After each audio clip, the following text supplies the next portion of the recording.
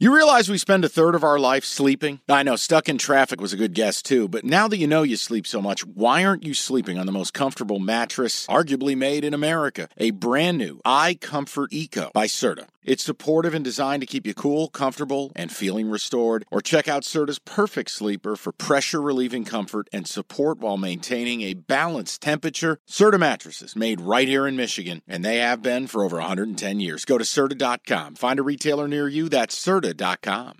Another day is here, and you're ready for it. What to wear? Check. Breakfast, lunch, and dinner? Check. Planning for what's next and how to save for it? That's where Bank of America can help. For your financial to-dos, Bank of America has experts ready to help get you closer to your goals. Get started at one of our local financial centers or 24/7 in our mobile banking app. Find a location near you at bankofamerica.com/talktous. What would you like the power to do?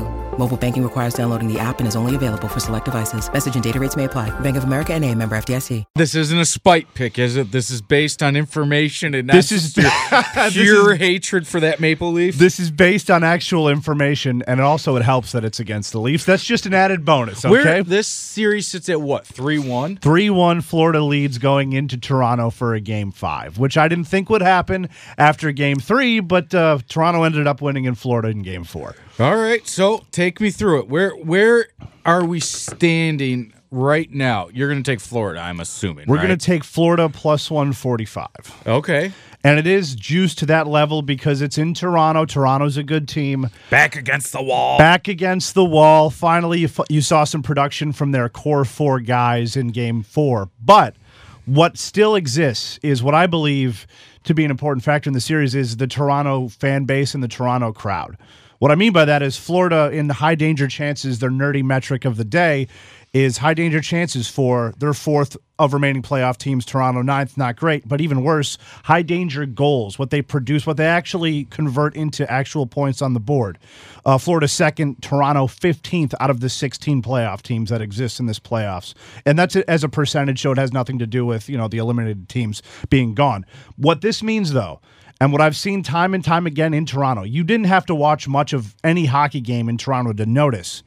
If a goal gets scored on Toronto, be it early or late, an important goal being scored, I've never seen a building more deflated than Toronto's building after a goal gets scored. It's like somebody turns off the light switch and everybody just gets quiet. The only people you hear from are the Florida fans, which are kind of priced out. I mean, that requires travel across the border. That requires buying a ticket. I think that might be the most expensive. I'd have to do some research. That might be the most expensive ticket. I'm almost positive it is because when Toronto comes to Detroit, I know that a lot of fans come here because it's an easier, cheaper ticket to get than it is in Toronto because, other than the Raptors, they're the only show in town, and let's be honest, Toronto fans care way more about the Maple Leafs than they do the NBA team. They're a terrific hockey market. They always sell out. They sold out when they were dog shit. They sold out when they were amazing. Mm-hmm. They're currently have an amazing squad. They sell out every game. And in the playoffs, that building is raucous from beginning to the first goal scored by the other team, essentially. Well, because they're almost like waiting for the failure to happen. And when it does, it's like, oh.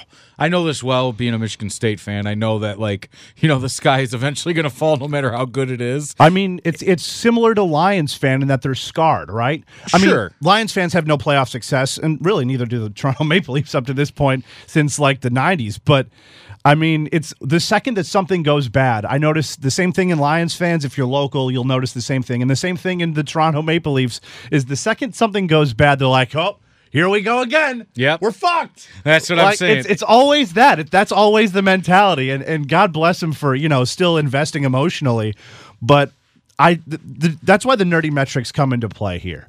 The second something goes bad in that building, I feel like all the air will be sucked out of the balloon, and Florida will have a significant advantage. Toronto can work from behind. I've seen them do it before in the series, but man, there's something fascinating about when that building experiences some sort of adversity. It's harder to overcome than any other building in hockey. I'm such a sick person that I'll watch this game tonight just to see the disappointment in people's faces. I don't know You're why. You're a different dude, Evan. I get so much enjoyment out of seeing people be disappointed. And maybe it's because I've been disappointed a lot of my life in this, that, or the other thing, but all right, so we're taking the Panthers. Moneyline, it was plus 140, is that correct? Plus 145 time of recording. Plus 145 time of recording, which is 11:20 on Friday morning. So you'll probably hear this around 12:30.